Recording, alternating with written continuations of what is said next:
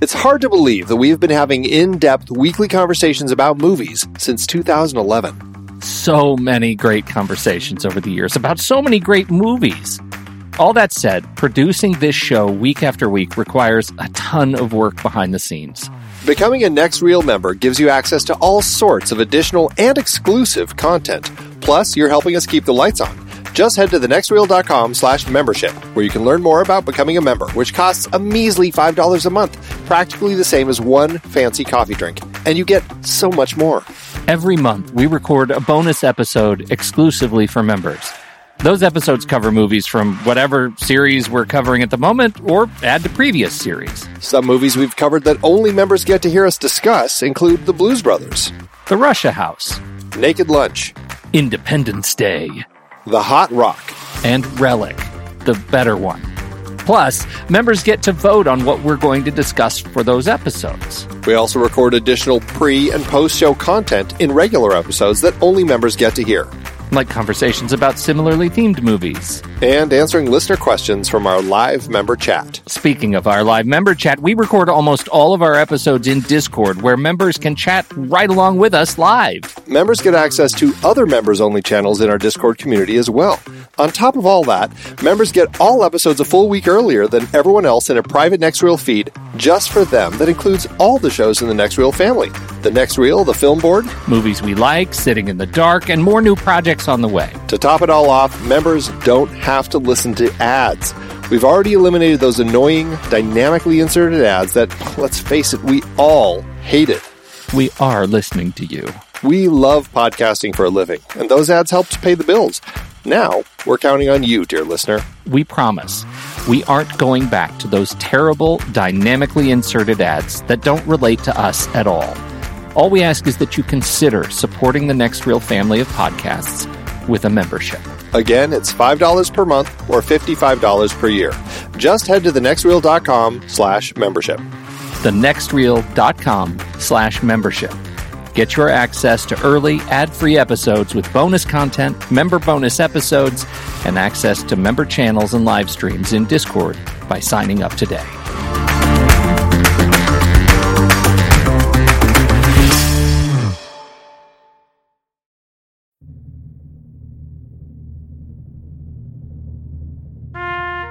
I'm Pete Wright. And I'm Andy Nelson. Welcome to the Next Reel. When the movie ends, our conversation begins. The best years of our lives is over. How many times have I told you I hated you and believed it in my heart? These are the great personalities who bring a memorable experience to glowing life. Samuel Goldwyn's masterpiece. The screenplay was written by Robert E. Sherwood, Pulitzer Prize-winning playwright of Petrified Forest and Idiot's Delight. From this, William Wyler, who won the Academy Award for his direction of Mrs. Miniver, wove a pattern of motion picture magic, with Myrna Loy and Frederick March living through the heartwarming second bloom of love. Dana Andrews and Teresa Wright feeling the breathtaking thrill of love at first sight. Hoagie Carmichael spreading his own brand of stardust. All of them together, giving all of us the best years of our lives. Best Years of Our Lives, Andy. That's the movie we're talking about today. It's part of our, fancy award season shenanigans that we're doing this year. 1947 Academy Award nominees for Best Writing Screenplay. That is the series we are currently doing, and this is the second of that series. And this one won. This one won. Yeah, this was the big dog in the field. Yes, you could say that. Pretty good. Pretty good.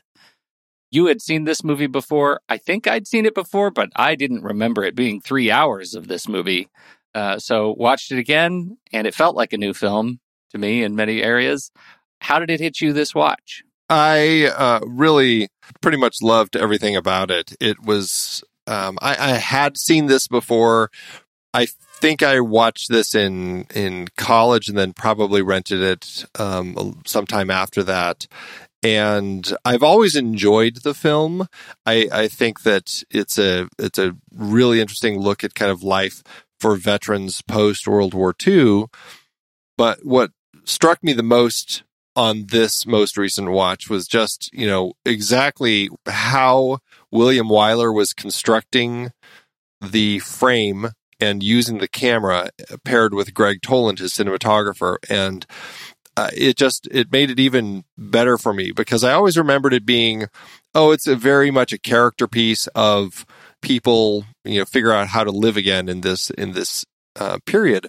But I guess I had just taken for granted exactly how much cinematic storytelling that William Wyler was really infusing throughout it. Yeah, I think it's just effortless filmmaking is what this feels like to me. Like this is a complicated emotional narrative. The story of bringing these 3 vets home from the war and having to follow each of them in their reintegration struggles with society. The way it plays out on film is so fluid to me that we move back and forth between their stories and how the stories intertwine and how the characters intertwine, how they meet one another early on and develop relationships that last through the entirety of the film. It is just seamless to me. I didn't have a single instance when I was thinking, God, I wish we could get back to that character. I wish we could get back to that relationship. I'm bored with this one. Can we move on? I was in it the entire duration of the film. It doesn't feel at all like it's a 3-hour movie, because it's not. It's like 240 something, right? But close enough. And it just blew by in a breath. This was a terrific watch for me, and notable. Because the thing I remember about seeing the movie is, there was that kind of tasteless thing where they put that guy in hooks for hands, and it didn't look very real. And I'm embarrassed to say that I am so deeply wrong about that. My memory is very wrong. He was not an actor. He was a vet who lost his hands. He was teaching demolition during the war, and a faulty fuse on some TNT that he was handling actually blew his hands off.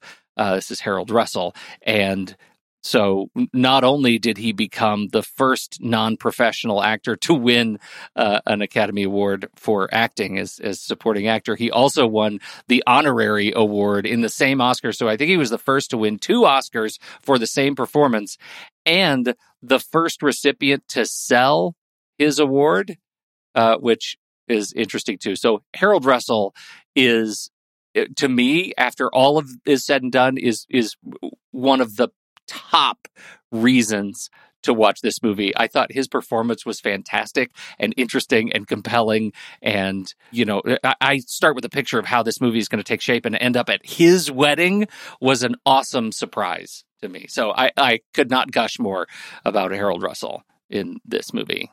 He was just fantastic. He was a wonderful find that Wyler had seen in one of the little war shorts that were playing at the time. And it was called Diary of a Sergeant from 1945, kind of this documentary behind the scenes story about this person who had lost his hands. And just kind of like everything that they were doing to kind of rehabilitate him, and how he was learning to use his hooks and all that sort of stuff.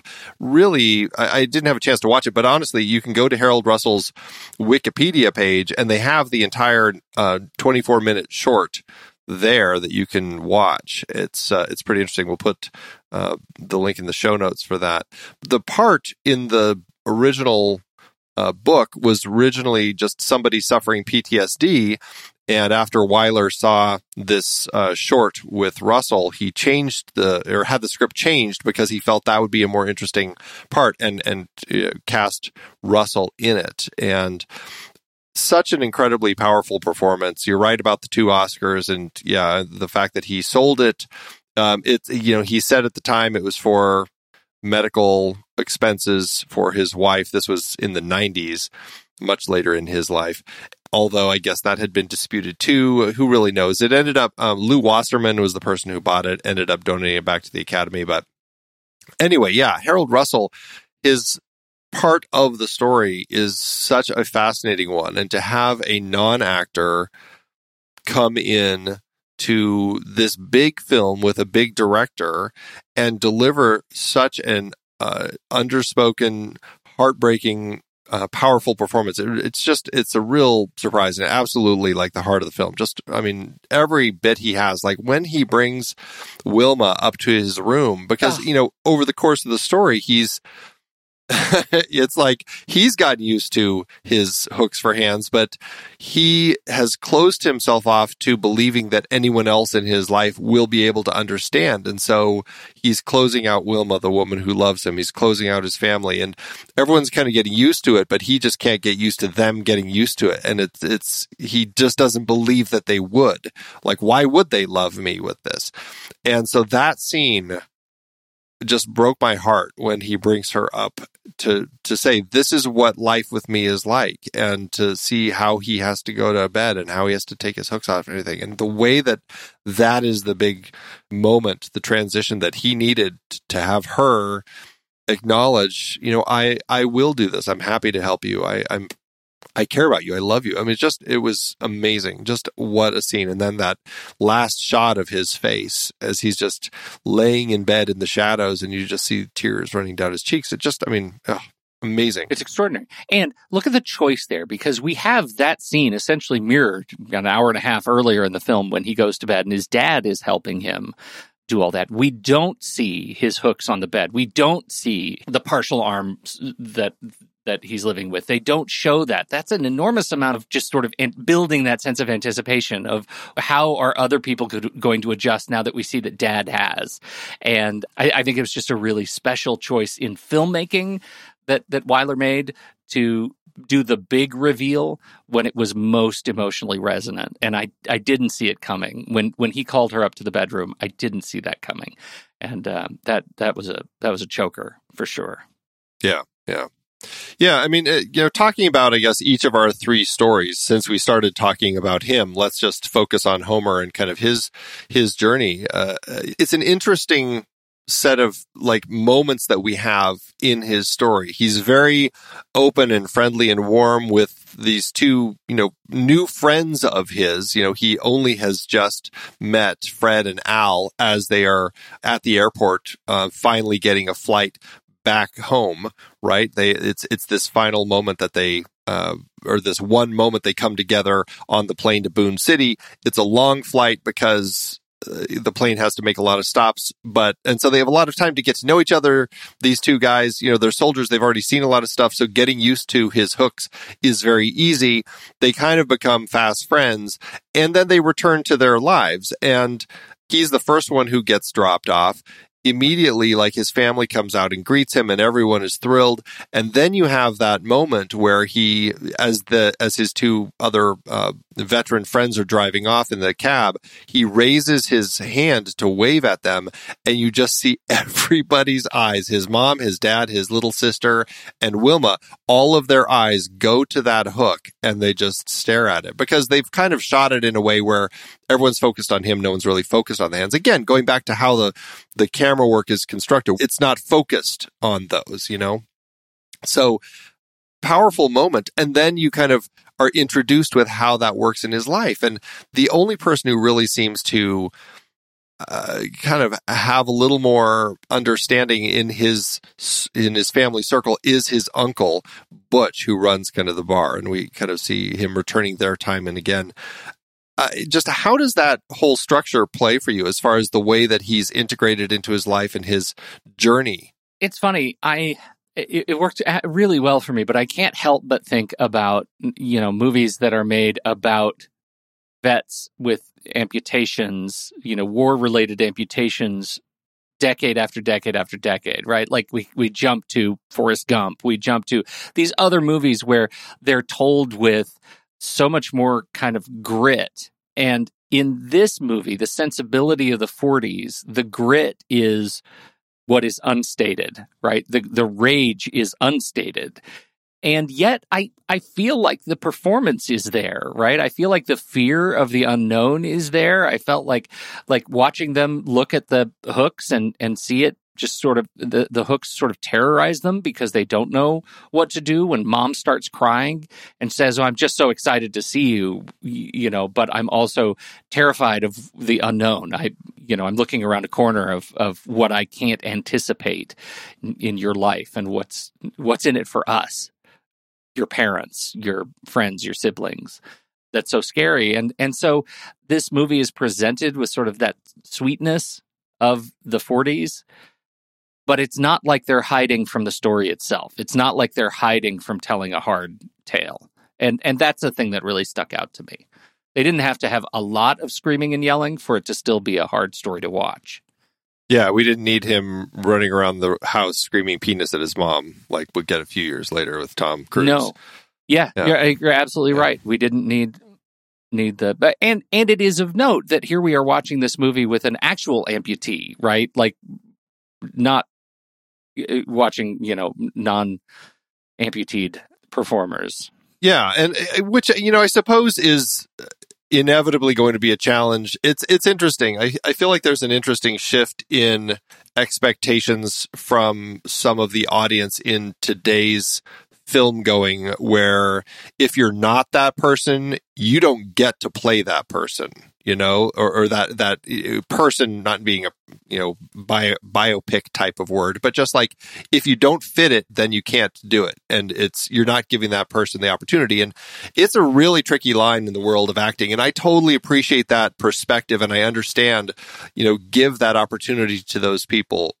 I just also acknowledge that in the scope of making films, in this particular case, about an amputee, that finding the right amputee to play the role is a challenge. And I don't think, without having been featured in that war short, that William Wyler would have necessarily, he might not even had the idea, let alone if he had, like, what's the search for that, and trying to find that sort of person. And so it's a tricky line. And I just think in the world, the nature of acting is playing something that you're not. And I think there's a line where it works. And, and Forrest Gump is a great example. I mean, Gary Sinise, I think, worked exceptionally well as Lieutenant Dan. And could they have found somebody who had lost his legs? Absolutely. But also, Gary Sinise is a pretty fantastic actor. And having him play that part, worked really well, and I really enjoy seeing him in that. So it's a tricky line, but I just love what they do with this character here, and giving Harold the opportunity to play the part. It worked well in context of this particular story. It's so funny. I mean, this season in Only Murders in the Building, Meryl Streep is playing an actress who has trouble getting work. She should not get that role. What does she know about not getting work? That's right. She's never been a nanny. She's never been an out of work actress nanny.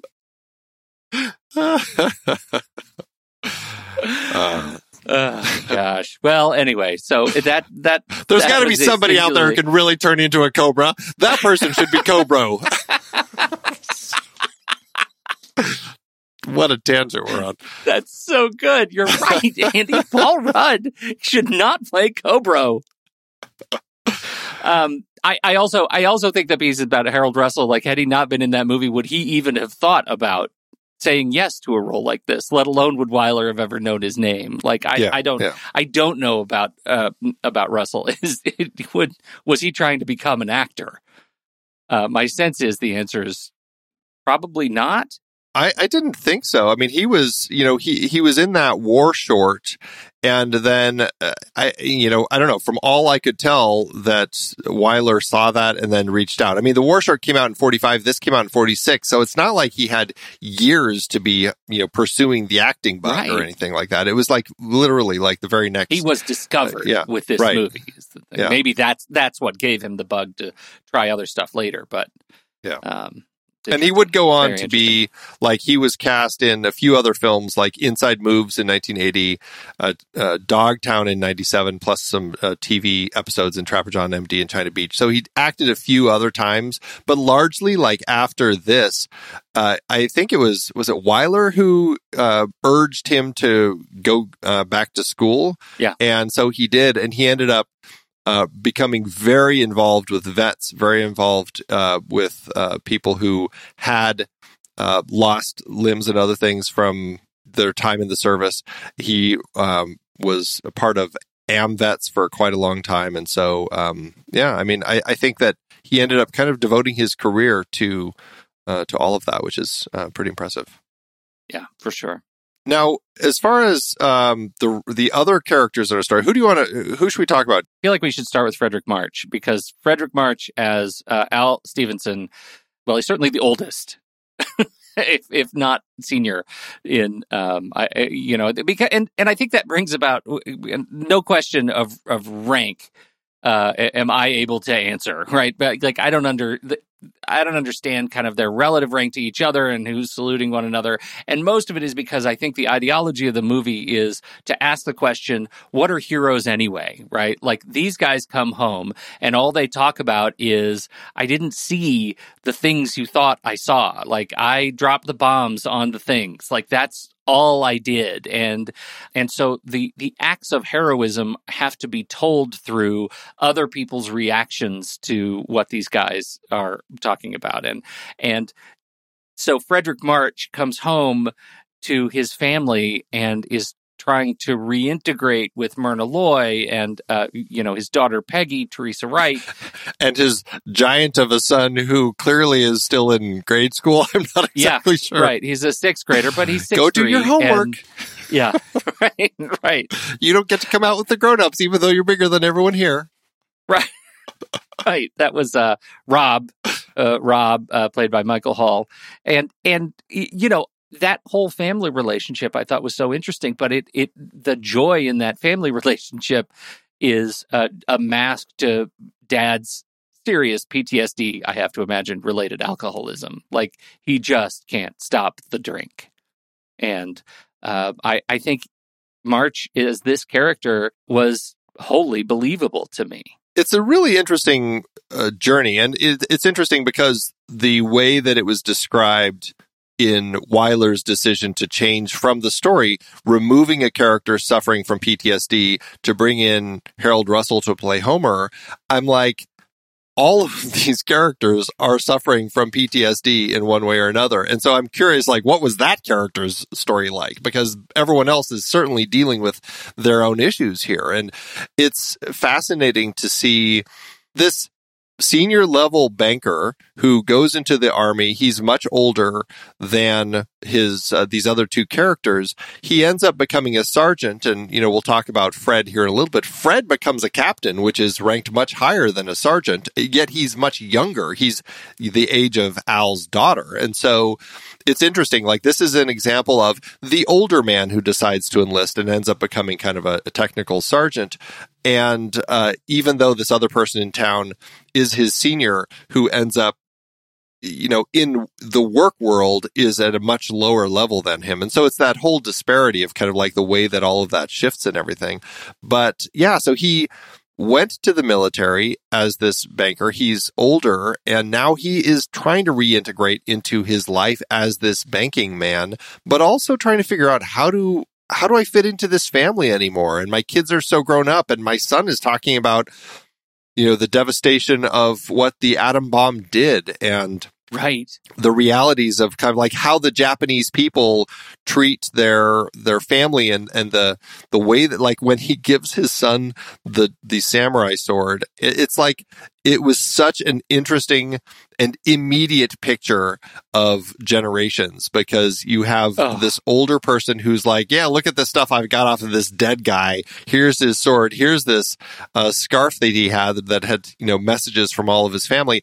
And his son's response, I mean, yes, he says thanks, but he's just like, well, they really view that in their culture that it's a much more important, the way that family is treated and everything. And it's like, this was his dad's enemy, but here he is, like, it's that understanding of it. And it's just, I found that to be such, right out of the gate, like an eye-opening conversation that puts him into this place like, wait a minute, this is my family, but they're not acting the way that I was expecting. And I think a lot of that also pushed to that heavy drinking problem that he has, part of that whole PTSD of suffering, like, you haven't seen the things I've seen sort of thing, Absolutely. And what's so interesting about him being older, they make a point of saying, I'm going back to see my wife and family. I'd been married 20 years before I went in. And meanwhile, Fred is saying, what did I have some months before I left, right, in my marriage. And so like that whole experience of coming home to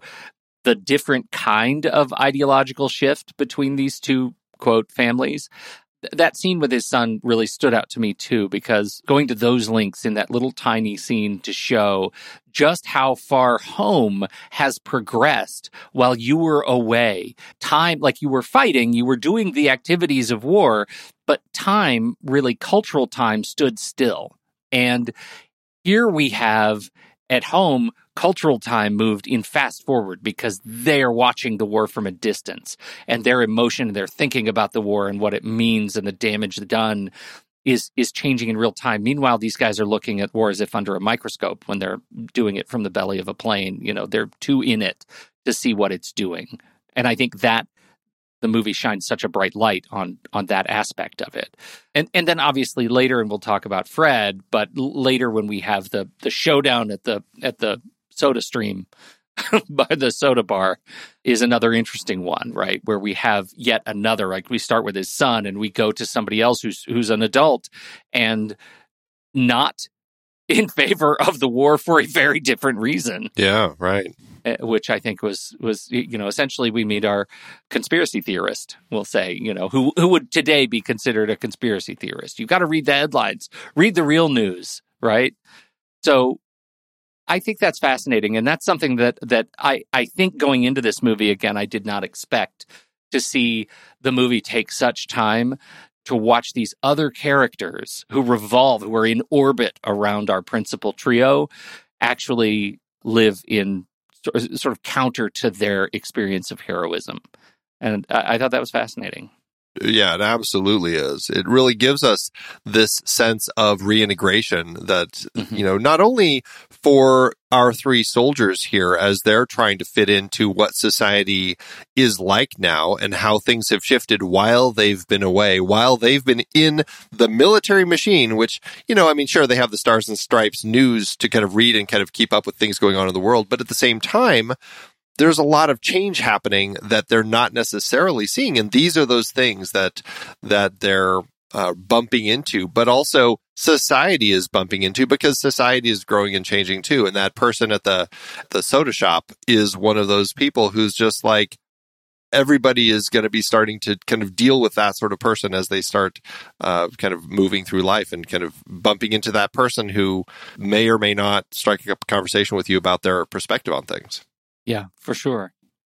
So March and Fredric March, his work at the bank, I think there was one other angle that I think is important to look at, which was his efforts to give the underappreciated veterans opportunities, right? And we have this wonderful scene where he is faced with that challenge of giving a loan to this other veteran who just wants a farm. And he says, look, I don't have any collateral. I know you want collateral. I don't have collateral because I don't have anything. That's why I need the loan so I can have a thing to start growing this farm, which shows just the lunacy of our of some of the conversations that we're required to have because of the rules and of actually managing a big financial institution. It makes it sound ridiculous. And I certainly understand the reasons for things like collateral, but in this sequence, I think we get, and then the setup to the punchline, which is his semi-drunken speech talking about how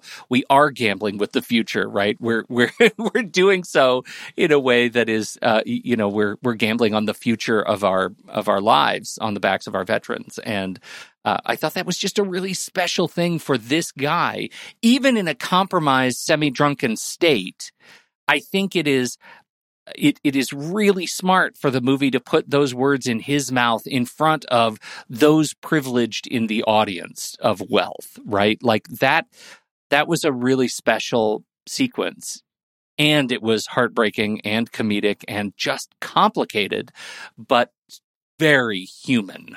It's an interesting scene, and I guess that was one story thread that I wasn't sure if I I felt like I was expecting more from that story thread following his decision to grant that loan to the vet, which, just as a side note, interesting comparison with It's a Wonderful Life, which also comes out the same year, because that's another story dealing with bankers who help these people who need it, and then the Mr. Potters of the world who think that banks are not working because they're doing things like that. He fits very much Mr. Milton's kind of shoes. But did you feel satisfied that the speech that he gives, the drunken speech he gives at that bankers meeting, Mr. Milton kind of seems like it in very much a way, it's kind of a dig at everything Mr. Milton told him that you can't do in that whole conversation that they had, only to have, like, after the whole speech, his wife tells him later, she's like, I think Mr. Milton liked what you had to say. And that's the last we hear of it. From that point forward, the story of Al really focuses on trying to figure out the relationship between his daughter and Fred. And we lose that entire banking thread. And do you feel like that was warranted? Do you feel like that conversation was what that story thread needed to kind of come to a conclusion? For me, it was. I think for economy of narrative, right? Like, there was a lot going on in this movie, and any more time spent talking about banking infrastructure is time lost on these other two characters who are dealing with meaningful story points too. But for me, it was not an optimistic thread, right? This banking thing was not optimistic. I was left with that thread after the conversation where Milton sort of gives him a talking to, yes, we'll be more concerned about collateral in the future, won't we? Of course, this one is approved. But future, when Scowly McScowlface storms off, the guy who actually tattled on Stevenson, right? Right. I think he's the guy who wins. Like, we know with the gift of history, he's the guy who wins, right? To me, it was just like Stevenson tried to do a thing. And the slice of life that we get, the slice of experience that we get, is a really sort of special opportunity for him to contribute. And we get to know that it doesn't end up paying off for him any more than it pays off for the guys who come home and have to go work, be soda jerks, or, what have you, like, or live off the dole. I mean, like, the next time we see Harold Russell's character, he's talking about how he's just depositing money from the government because of his amputation. Like, none of those are good, even though they're presented here with a smile and a laugh. Yeah, it's an interesting story thread that I guess I could have used a little bit more there, even just a hint that as optimistic as it felt, as things felt for him after his speech, like, yeah, I really told it to him, and yeah, I'm going to go down this road. I just would have loved to know, like, does that mean he does get to give more grants now or loans, or is his boss going to actually come down on him and keep him his leash tightened up? So yeah, and I think it's the latter. I think it's the latter to me. I walked out feeling really glum for that chum. Yeah, I will just say it's just another funny reference to It's a Wonderful Life. But that character that you said, Mr. Scowly Face, who comes in and is just, he also is the bank examiner in It's a Wonderful Life. Like, what a weird, like, recurring thing for 1946. Like, you need to be in more banking roles. Oh my gosh. Was he one of the old men around the Dick Van Dyke's table and singing the Tuppence song? He's a banker in all of the period banking pieces. Yeah, right. No kidding. Yeah, that's Charles Halton who played that part. Very funny. Very funny. Okay, let's talk about Fred. Fred comes back bearing the look of the most privileged, right, of the group. He is a strapping young white man who can wear a uniform and a suit and look great in either. And he comes home to this gorgeous, energetic, blonde young wife and can't find her at first because she's off working the club scene. That's the first real sign that things are not going to go well for Privilege. From there, it's just all downhill because the guy can't get work. And he's the one who's like, look at the cultural contrast that by all rights, I should be able to find stable work in our economy, and I cannot. And we're forced to ask, is it strictly because of veteran status? Is it strictly because of how vets are looked at by the community, lauded as heroes, but in name and picture only? Like when it comes down to putting them to work, have we been dealing with the same thing for every war for which we send our young, right? Like he is the picture of that for me. And also Dana Andrews. I mean, yeah, and he is a handsome man, and I mean, he's got the perfect, beautiful bombshell of a wife and everything. When he comes home the first time, he goes back to his dad's place, and it is a rundown, beaten up old place. And you realize he's grown up on the other side of the tracks from these other two, essentially. It's not the suburbs. It's not the fancy apartment. It is kind of the slum part of town. And his dad, did you recognize his dad at all? Roman Bonin. He was just in Of Mice and Men. He played Candy, the man with the dog. That's right. Yeah, the man totally with the dog, recognized his voice. That's what gave it away. Nice. Anyway, he was not an educated person. His job before he left was as a soda jerk at this drugstore. And so he went to the military, and it's kind of, I don't know, it's an interesting, like, at what point did that expectation of when you join the military, they're going to give you the training that you need to get into the workforce when you get out? Because that certainly isn't the case here. He was a bomber. He had no skills that he got from that.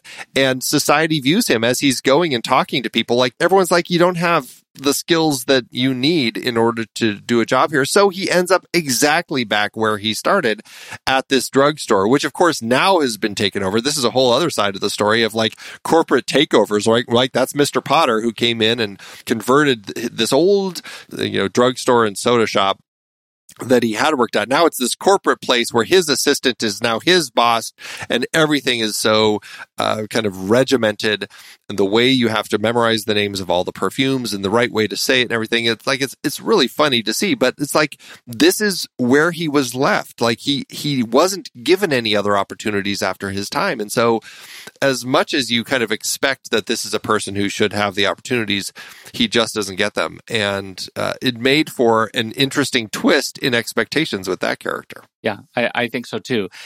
And man, do they lean in on it, right? Like when he's having that conversation with the manager, looking over the bustling store, like the shot itself seems to indicate there is no world in which this guy doesn't need a job helping to manage this store. There is a lot of opportunity down there. It is bursting at the rafters with customers.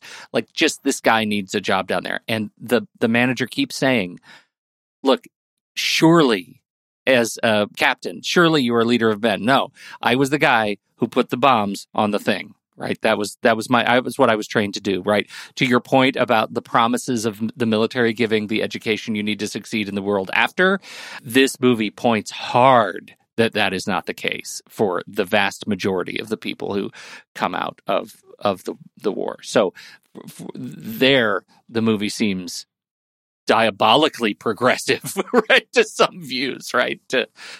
Really, it's an advocacy film, I think, for a lot of the movie. And part of the frustration with what's his name, the band, Milton, is like, we're hiring you because of the flood of GI Bill requests, right? We need to handle those. We don't know how to handle those. And handle is not delivered in an optimistic way. It is, we don't know how to constrain them or meter them or manage them. So, yeah, stark. It is a lot more of a stark depiction of this world. As hopeful as the story is, as romantic and as beautiful it is, as you find the connections with each of these characters and how they journey, there are so many dark elements within it as well that really kind of depict that post-war America that I think Wyler certainly was seeing, the various people involved in the original content and the screenplay saw, and I just felt like it just probably one of the reasons it succeeded so well is because it really nailed the zeitgeist of the times of all of these things that everybody was taking in,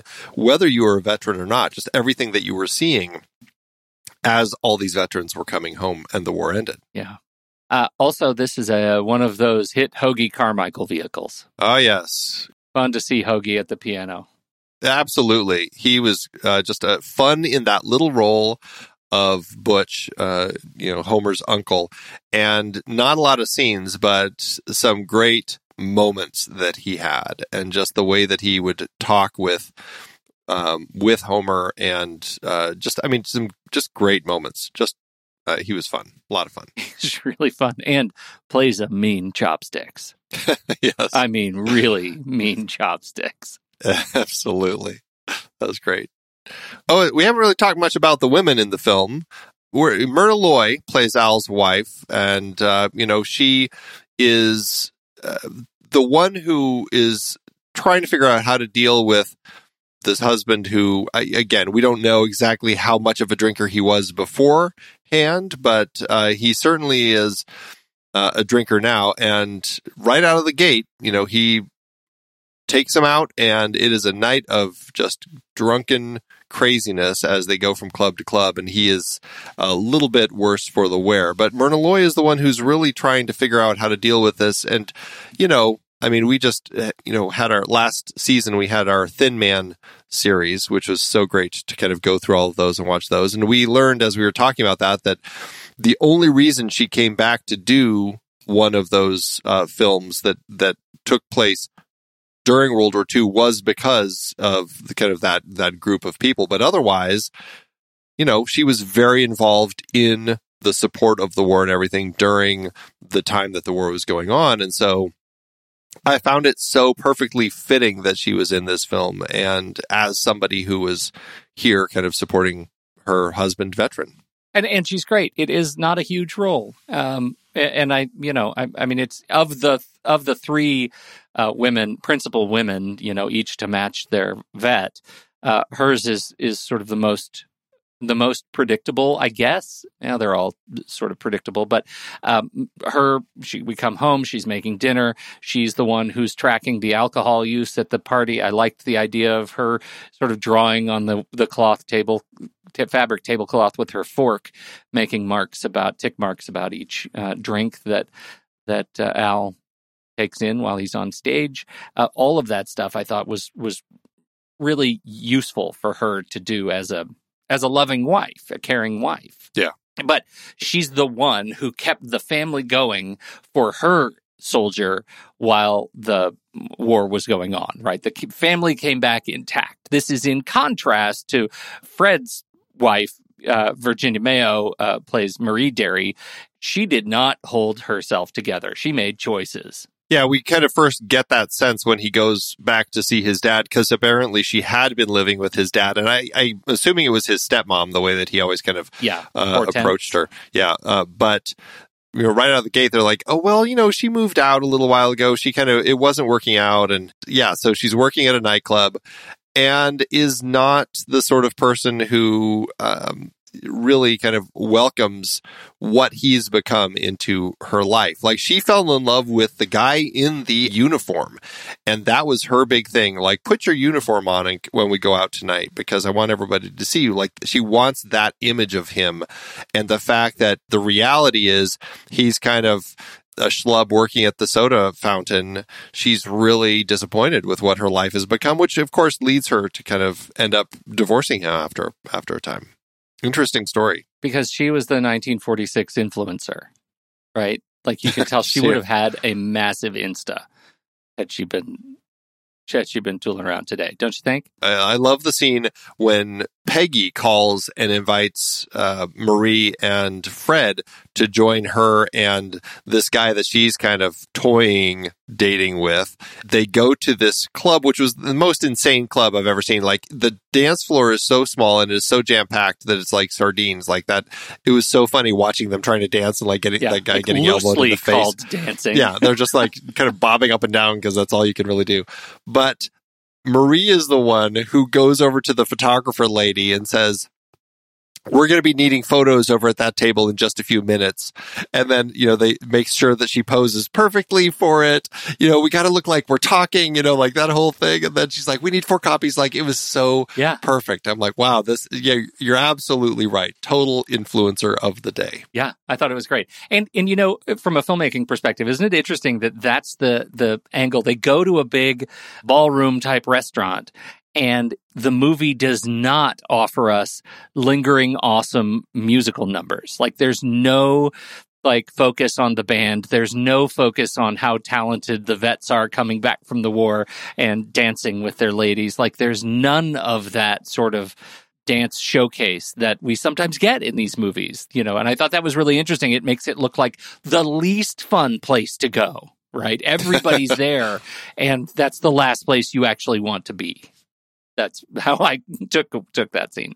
It was funny. We got quite the views of various clubs at the time. Like, at the beginning, we see all those different clubs that they're kind of going to. My favorite was just the one where it's the 3 faces and their noses are pressed up against the glass, just like watching the people dancing inside. It's like, what a funny way to kind of portray presumably for him, kind of the way that things have kind of shifted from the time he left to the way things are now. It was fun. So interesting. And then we get to Peggy, Teresa Wright, and she is actually Al's daughter. That's the bit of familial consternation that we get, because Al knows Fred is troubled as a vet. Like, that, he sees himself in Fred. That's what I get out of that. And says, I don't want you for my daughter. She needs someone who's, a little bit more grounded than you are, buddy. Stay away. Well, not only that, it was just like that whole idea of divorce too, which kind of comes up. Like, he is a married man. Like that conversation that her parents have with her when she's like, I'm going to wreck their marriage. And they're like, he is married. What are you thinking? Like, I found that to be a delightful conversation. And that, it still is fitting for this day. It's like they're a couple already. Think about decisions you're making before you go down this road. Exactly. And yet, that's the one that I think, from the story perspective, we're supposed to feel most strongly about immediately. First, it's forbidden love, and it ends as kind of forbidden love on one of these fantastic dual subject shots, right? We get the sort of coda of the film is, we're at the wedding of Homer and Wilma, and we get the whole wedding, a very sort of abbreviated ceremony, but we have that cheering moment. Like, I was cheering when he put the ring on her finger with his hook. That was so great. Like, I was very much a hook enthusiast at that point. And then they kiss, and while everybody's cheering the bride and groom, we get this shot off the side where Peggy's standing in the background and she's not moving at all.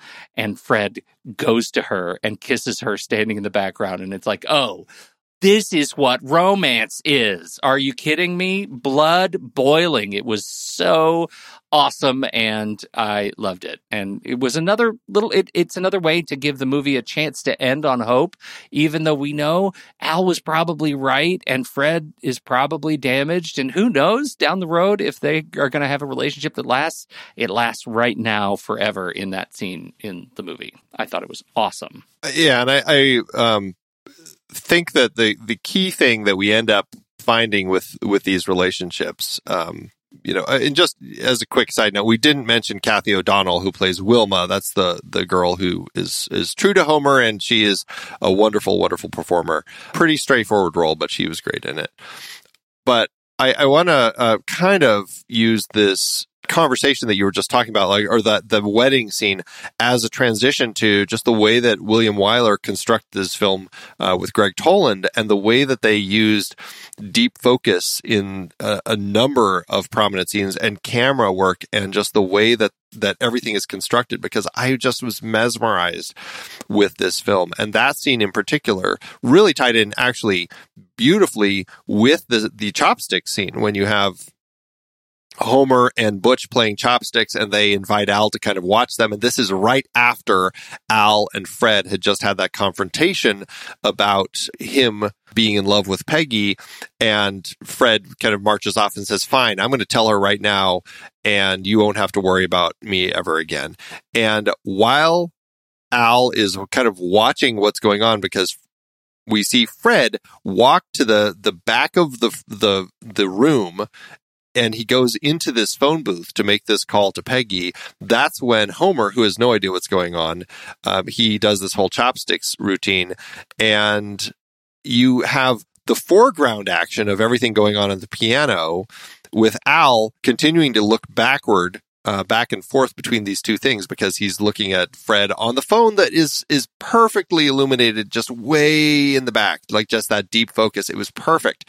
Same thing at the wedding when you have Fred in the foreground as Homer's best man and Peggy kind of in the back with her family, and then he keeps kind of looking at her, and then as everybody comes to greet the new married couple, she stays there, and you have that fantastic deep focus as he then goes back to her. It's just like those sorts of scenes, the way that Wyler chose to construct them and give space to the story, I mean, it just was magical.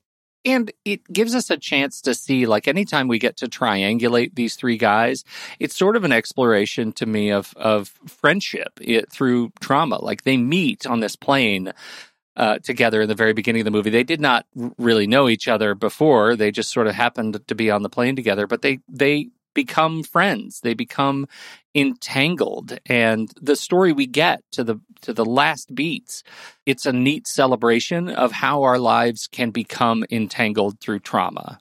That itself was a pretty special message. Two other moments with the camera that I just wanted to call out because they were just stunning.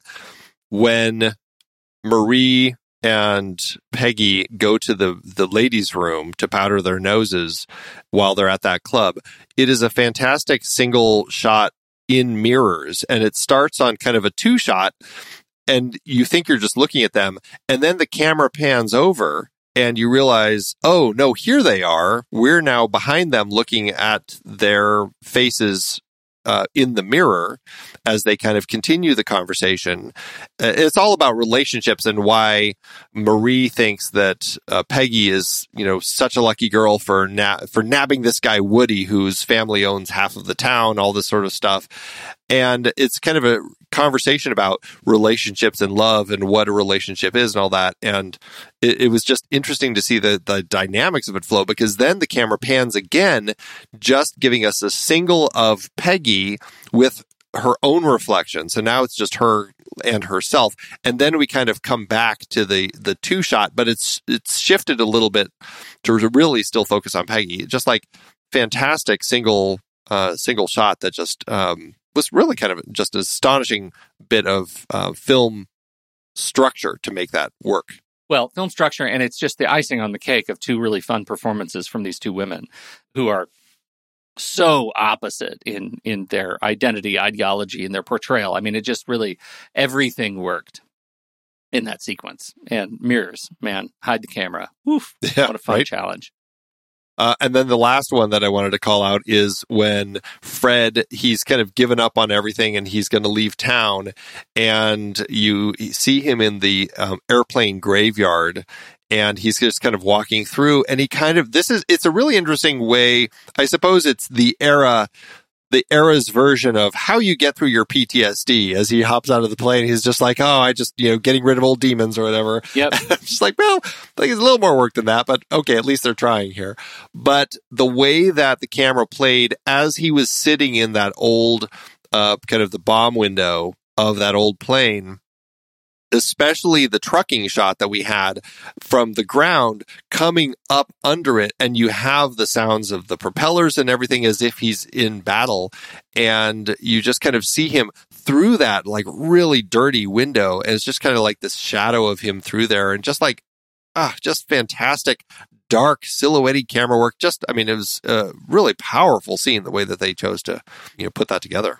So I love that particular part of the sequence. I think the entire sequence of him walking the graveyard is really powerful. And I think, and I know, we talked recently about just sort of, the experience of watching a movie is both the movie and what you bring to it. But it's hard for me not to watch that movie, watch that sequence, and watch him wandering through that massive massive graveyard, right? That's not a set, right? Like that was very clearly, the ruins of old planes and engines and props and all of those pieces of the war machine that we threw at the war.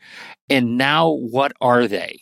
Right? That to me is a central question of his experience there. Look at what we came together and accomplished for war that is now garbage, right? It's now junk, and that becomes his future. He becomes a junk man. So his arc goes from building and being a part of the war machine to demolishing it. And I think that makes this movie's sort of perspective on the war really compelling, because ostensibly it's about three heroes coming back from war and reintegrating. And what the movie really says to me is, you know what?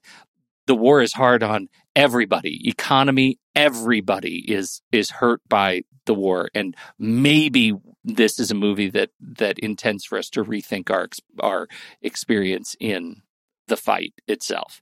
And it also is the first of many films that go to explore soldiers' return from war as forgotten citizens, right? Like every war has them.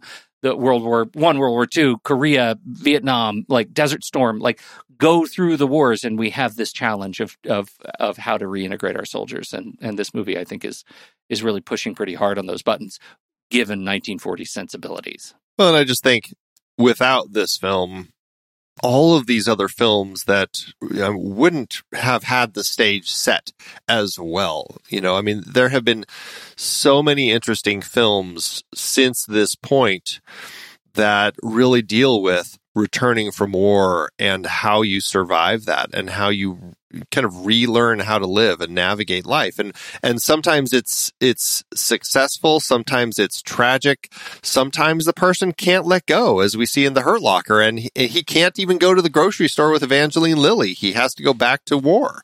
And it's like the way that it really kind of rewires your brain, and I think that it was captured exceptionally well here. Just very, very strong example, and again, doing a great job, as you were just saying, of giving us the kind of the hope, but also showing us so many of those darker elements that I think people's eyes were starting to open to.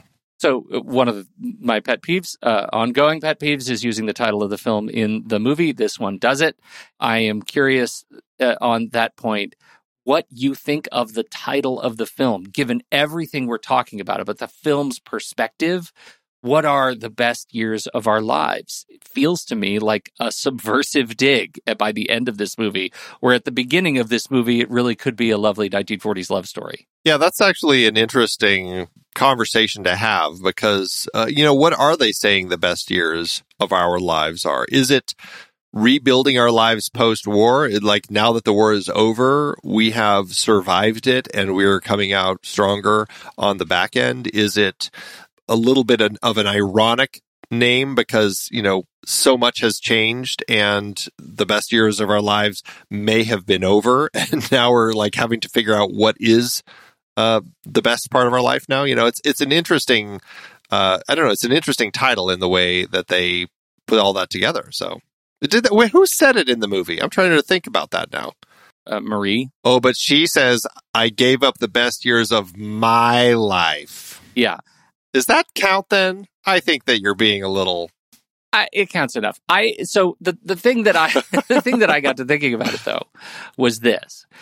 For Fredric March, for Al Stevenson, the best years of his life may have been perceived as the 20 years leading up to the war, right? He built a family in those 20 years. For, our man Harold Russell, for Wilma and, those two, Homer, theirs is absolutely ahead, right? Like, it ends on such a high note for the two of them getting married and starting a new life together that has been impending all their lives from when they were kids. Like, they've loved each other all along, and now the best years of their lives arguably are to come. And for Fred's is the most interesting, because he is the one that we get to see most actively trying to get to resolve his feelings of the war. That was when he was arguably most useful, when he was dropping bombs, when he was most effective, certainly not most effective as a soda jerk or selling perfume that he doesn't understand before or after the war. And for Marie, the best years of her life were arguably when he was gone. So we get the 3 chapters that each represent the best years of our lives were represented differently for each of these men. And I think that's an interesting way to frame the title in and around the experiences of these intertwined stories. Yeah, that's it is really interesting because there is a lot of ways that you can look at that. And, inevitably, I suppose, even Al, you could argue that however we read where the story goes, to a certain extent, he stood up to his boss. He's acknowledged these changes in his family, and his life hasn't fallen apart. Like, they're all still together. He didn't divorce Millie or anything like that. Like, they're going to have a successful relationship moving forward. It's entirely possible that even his life, like, moving forward. And I think that's the interesting thing about a title like The Best Years of Our Lives. And just even saying that, it's like, perpetually, it's always going to be shifting, however, whatever it is that you're thinking about. And that's, it makes for a really interesting read for a film like this. Yeah, for sure. We talked about William Wyler in just our very last series with Wuthering Heights. Aside from kind of like the camera work and everything, did you notice anything in here that really made you go, this William Wyler, I enjoy what he does?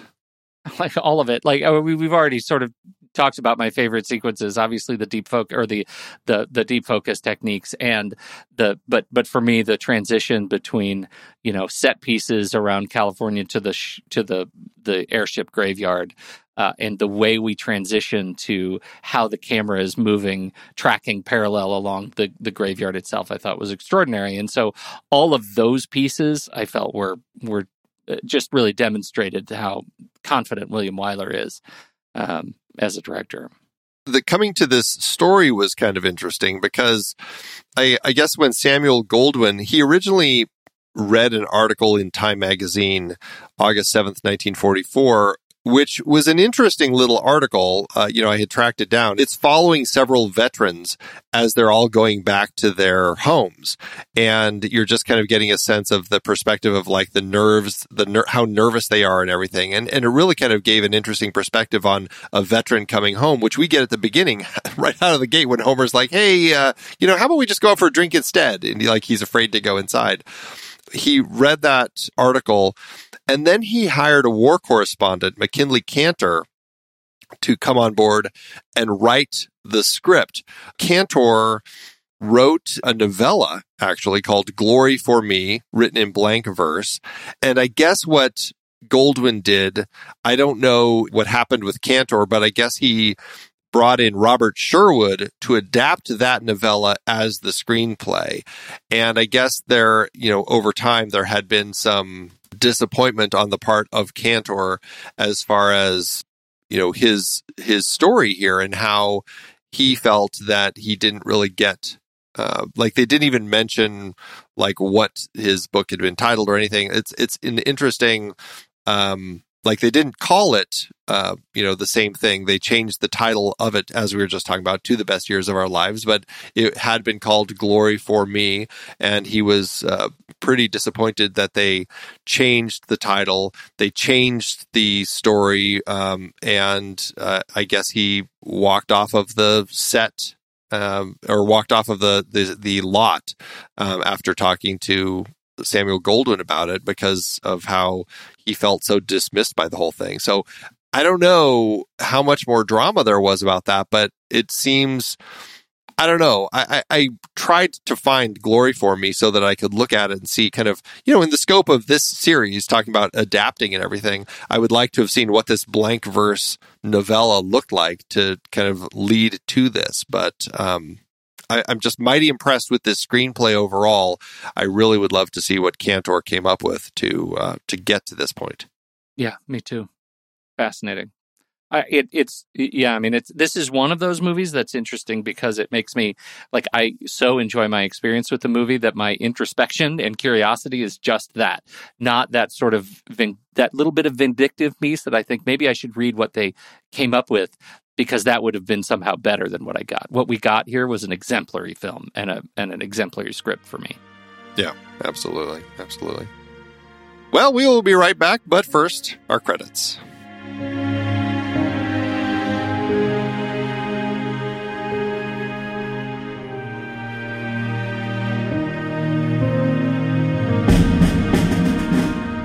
The Next Reel is a production of True Story FM, engineering by Andy Nelson, music by Piotr Hummel, Oriel Novella, and Eli Catlin.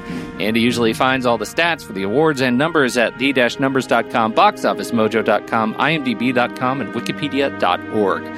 Find the show at truestory.fm, and if your podcast app allows ratings and reviews, please consider doing that for our show.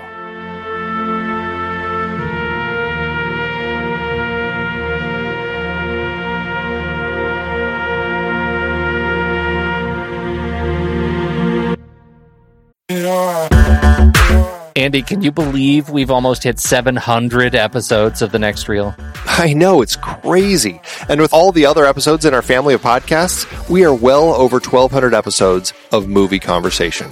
It's really pretty amazing that we've gotten to have these in-depth movie chats every week for over a decade now. And we couldn't have done it without our loyal community of film fans. Their support over the years has meant so much. For sure. That reminds me, we should give the merch store a shout out. Buying shirts from thenextreel.com/merch is a great way listeners can continue to support the show. Plus, they get to sport our great designs. Absolutely. I think sometimes folks forget we have a variety of shirts, mugs, phone cases, and more available. In fact, a great place to start is with a shirt sporting the Next Reel's logo. We also have that classic Fast Times Spicoli Surf School tee, or the weirdly popular Rusty's European Tour shirt. The one from National Lampoon's European Vacation. Why is that so popular? Search me, but we have sold a ridiculous number of those. I guess there are a lot of Rustys taking trips to Europe? We're always adding new designs based on movies we've covered, like our brand new design for a streetcar named Desire, featuring a streetcar named Desire. So if you want to rep your love of TNR and films, head to thenextreel.com/merch. Every purchase helps us continue to have these weekly in-depth conversations. So visit thenextreel.com/merch today. And as always, thanks for listening and being a part of the Next Reel community. We've got lots more great movie chats coming your way. All right, Andy, sequels and remakes. It's sequels and remakes time. This had been adapted a few times via radio, 1947 and then 1949. 4 separate half-hour adaptations. One was from Hedda Hopper's This Is Hollywood, 2 from the Screen Guild Theater, and 1 from the Screen Directors Playhouse. Some of these actors came back to reprise their roles that they had played in the film, but I have not been able to find. I'm assuming they were kind of adapted from the script and from the film itself, not another version of the adaptation from Cantor's novella. But this was that era. Radio adaptations were all the podcast rage of the day. So we just watched a nearly 3-hour movie, and you're saying they did 4 half-hour radio adaptations. I cannot imagine what is cut to make those still feel like a complete story. Yeah, I would be curious to hear what they sounded like. This one did apparently fairly well in award season, Andy. Fairly well indeed. Fairly well indeed. This film had 21 wins with 3 other nominations. You know, that is a fantastic rate of win that they had, you know. Almost that's how they measure success, is the rate of awards as they're given. Almost 90% of their nominations did they win. Yeah. And also awards per minute on awards night. That's also right. How they do it. APM. That's right. The Oscars, of course, was the big one. That is what we're talking about for this particular series. Best Writing Screenplay, which it did win. It also won Best Motion Picture, Best Director, Best Actor for Fredric March, Best Supporting Actor for Harold Russell, Best Film Editing, Best Scoring of a Dramatic or Comedy Picture. And then Harold Russell won an Academy Honorary Award, and you had mentioned that it was for bringing hope and courage to his fellow veterans through his appearance. And then Samuel Goldwyn won the Irving G. Thalberg Memorial Award for this. Now, it was a big curiosity, and it is still earmarked as and an only time, because this is the only film that to have an actor receive 2 Academy Awards for the same performance. It's an interesting story because Harold Russell was nominated for Best Supporting Actor opposite Charles Coburn in The Green Years, Claude Rains in Notorious, which we've talked about in the show, Clifton Webb in The Razor's Edge, and William Demarest in The Jolson Story. The Academy really didn't think Harold Russell was going to win. They were like, there's no way a non-actor is going to beat any of those other 4 fine actors for this award. Because it's such an important performance, let's give him an honorary award. And then he went on to win Best Supporting Actor and get this honorary Oscar. So quite a twist. And yes, he did sell his Best Supporting Actor. He always kept his honorary Oscar, but anyway, that is the Oscars. Now, over at the BAFTAs, it won Best Film from Any Source. At the Karlovy Vary International Film Festival, this is in the Czech Republic. It's actually one of the oldest in the world and has become Central and Eastern Europeans' leading film event. Because it won so many awards, I looked at where did it lose? It won Best Director, it won Best Screenplay, but it lost the Crystal Globe for Best Film to the film The Last Stage, out of 22 other nominated films. And at the New York Film Critics Circle Awards, it won Best Film and Best Director, but Fredric March lost Best Actor to Laurence Olivier in Henry V. Losing to Olivier, it's not the worst guy to lose to. It's not. It really isn't. And, Fredric March has had his share of awards. So. All right. Well, given all of its success, I have to assume you've had some better luck at the box office.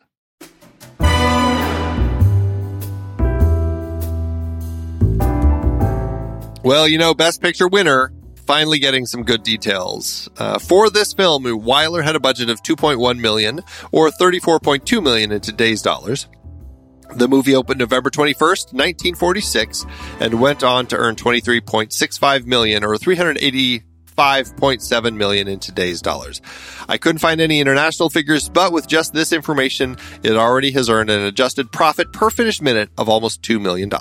Well, that's fascinating. The other thing that I found fascinating is that reportedly Russell made $10,000 on his performance, right? And no residuals at all. That is controversial in the land of acting and performing, right? And pay. But that's like $170,000 in today's dollars. Not a bad payday for a non-actor to come into and do a single movie and have. I bet he was paid more for this than he was for his military short, in other words. Well, yeah.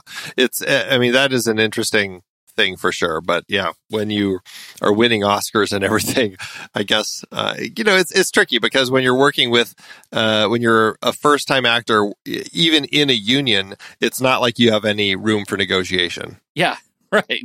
Right. You don't have a say. Okay. Well, it's fascinating. I think it was just, it's an extraordinary film and it was a delight to watch. And I'm really, really glad that we have it on the list. This is a film I need to remember to put on my list more often because it's just a powerful, powerful story. So touching. Just again, I'm just totally taken by how Gregg Toland and William Wyler chose to construct it. Just an absolutely, absolutely beautiful film. Yeah, me too. We'll be right back for our ratings, but first, here's the trailer for next week's movie, David Lean's Brief Encounter. I'm a happily married woman. Or rather, I was until a few weeks ago. This is my whole world. And it's enough. Or rather, it was until a few weeks ago. Can I help you? Oh, no, please, it's only something in my eye. Try pulling your eyelid down as far as it'll go. And then blowing your nose. Please let me look. I happen to be a doctor. That's very kind of you. Oh, turn around to the light, please. That's how it all began. Just through me getting a little piece of grit in my eye.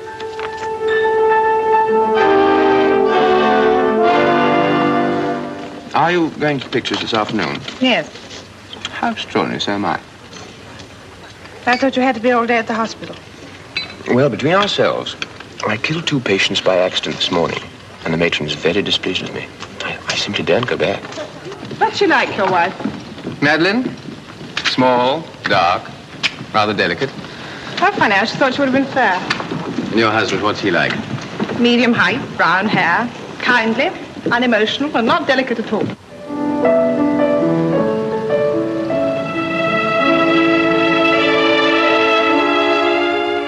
We're neither of us free to love each other. There's too much in the way. There's still time. If we control ourselves and behave like sensible human beings, there's still time. I'm an ordinary woman. I didn't think such violent things could happen to ordinary people. Give us a kiss. I'll do no such thing. The lady might see us. Come on, a quick one across the bar. Albert, stop it. Come on, there's a love. Let go of me this minute. There's a Albert! Now look at me Banbury's all over the floor. I want you to promise me something. What is it? Promise me that however unhappy you are, and however much you think things over, that you'll meet me again next Thursday. Where? Outside the hospital at 12:30. All right, I promise. It is hard to believe we've been having in-depth weekly conversations about movies since 2011. You're telling me producing this show week after week is so much fun, but it does require a lot of work behind the scenes. If you'd like to help support our efforts, one easy way is by using our Originals page when shopping for books and movies that we've covered.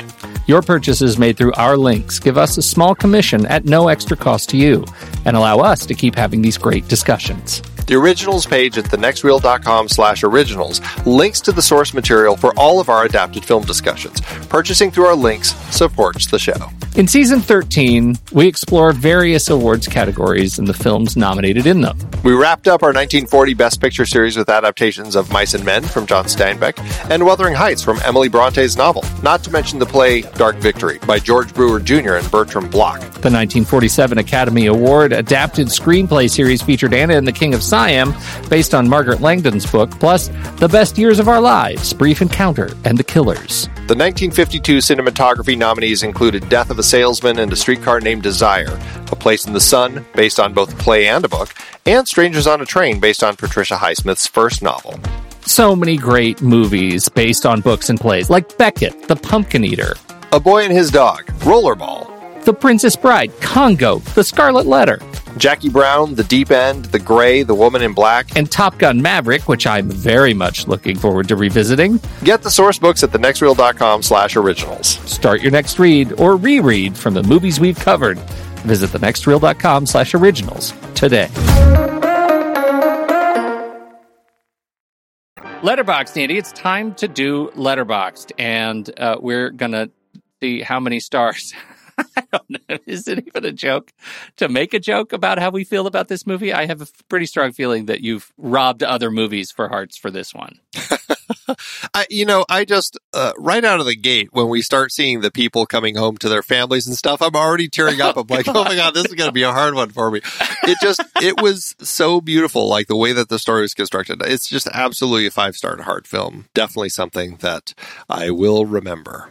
Oh, God, no kidding. Absolutely. And thrilled to have been able to watch it and give it 5 stars. Some future movie does not get some stars because this one gets all 5.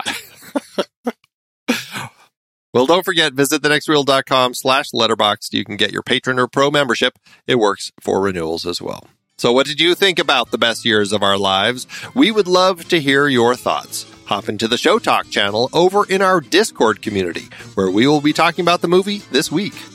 When the movie ends, our conversation begins.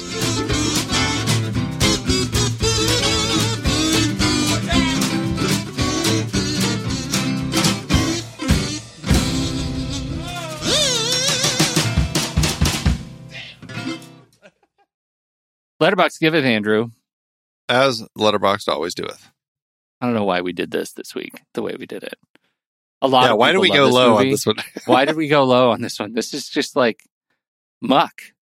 There's a lot of hate about this movie, but I do think that there is some interesting stuff going on at the bottom for the way this movie hits different across generations, because some of the folks who have reviewed are watching this movie today as assignments in class, indicating that they're in some sort of film studies class. They're watching this movie and they didn't love it like we did. There's other stuff that we're not reading that is just really, here's an excuse to practice trash talking and see how it hits, see if my jokes hit. That's what a lot of the reviews feel like to me at the bottom of this particular barrel. So I did go for a 1 star, and it's one of those that I was talking about. You also 1 star, Les? Did you find something, Les? No, I just went with 1 star as well. All right. I'm going to go ahead and take the honor of this one because it does include a bit of scripted material. Oh, good. Professor, this movie is 3 hours long, but it's so good you won't notice the time pass. Me, so boring that I stayed on my phone waiting for the time to pass, running out of distractions. Technically impressive, though I will give it that. I just cannot stand the runtime for this film. Slice of life films are incredibly not my thing, but to have one dragged out to 3 hours is insane. I literally dashed out the door when the film ended. I just could not care for this film since nothing really happens in it.